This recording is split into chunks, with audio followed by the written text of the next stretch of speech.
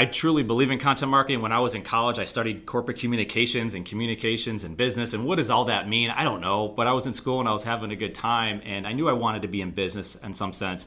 Taking it back even further, my mom's an artist and she paints, canvas. And I always was amazed that you could take this blank piece of canvas and you could turn it into something, whatever you wanted to turn it into. And that's an artist, no matter how experienced or good, or if you're a young person just, doing thumb painting for that matter. So I just was always amazed that an artist can take something from scratch and build it into something.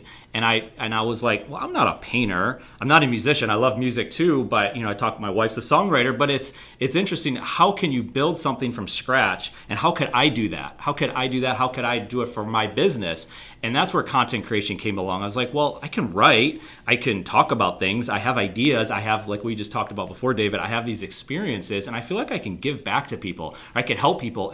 And really at the same time, it's helping myself, right? You putting yourself out there, I believe helps yourself, because you better know what you're talking about if you're going to put yourself out there. So it makes you want to read more and do all these things. So content creation became at the core of what we started doing. Along those lines, we've talked about life insurance. Well, life insurance, I feel like the whole industry is a very slow developing industry. It's a slow growth industry. It's being disrupted in many different ways.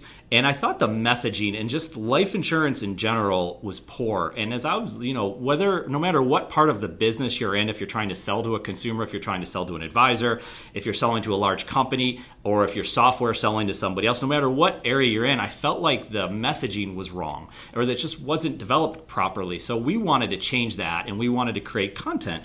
Well, what it turned out to be is it wasn't just insurance people that started to see what we were talking about. It was just business owners in general. So we just talked to business owners about their content marketing needs. What do they need to get over the hump? Because there's two things that we see with a lot of business owners. One is they don't have the know-how to do it. And it doesn't mean they don't know how to do it. It's they don't have the time to spend to learn how to do these things. And on the second thing is that point of time. They don't have the time to actually think about and do the stuff that goes into, as you know, running this podcast, David, how much effort and time goes into putting this podcast out or to writing a blog post. So taking it back, content marketing, I believe, is at the core of what so many people are doing. And you said it is an interesting mix. But what I find fascinating is I believe content marketing is the insurance policy for a business owner. Yes, we can sell you a buy-sell agreement, right? So if you have the two business partners, there's a buy-sell agreement that we can put in place to make sure if one thing happens to that business owner,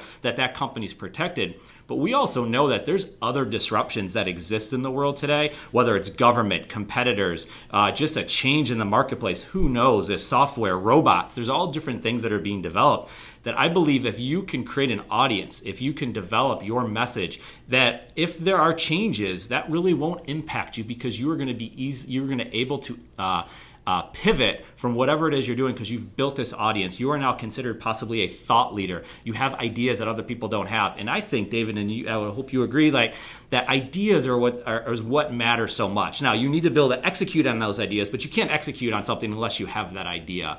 And a story that hit home for me is in 2015, we're working on a significant life insurance case, and this life insurance case had been multiple years in the making, many different layers involved with this case. And as it turns out, the client decided to proceed forward with this life insurance case. And at the very last second, against the counsel of all of his side, not even our side, of his side of the equation, decided to back out of the deal at the very last second. And that was a tough one to take, because I remember getting that phone call and sitting there and thinking, wow, we just lost this case and so many people wasted time. And I was like, you know what, this one's different. You win some and you lose some in business, but this one felt a little bit different. And I even wrote a blog post about it. So I feel like you can document so many stories that you have. So it was just the realness of something that we had to deal with.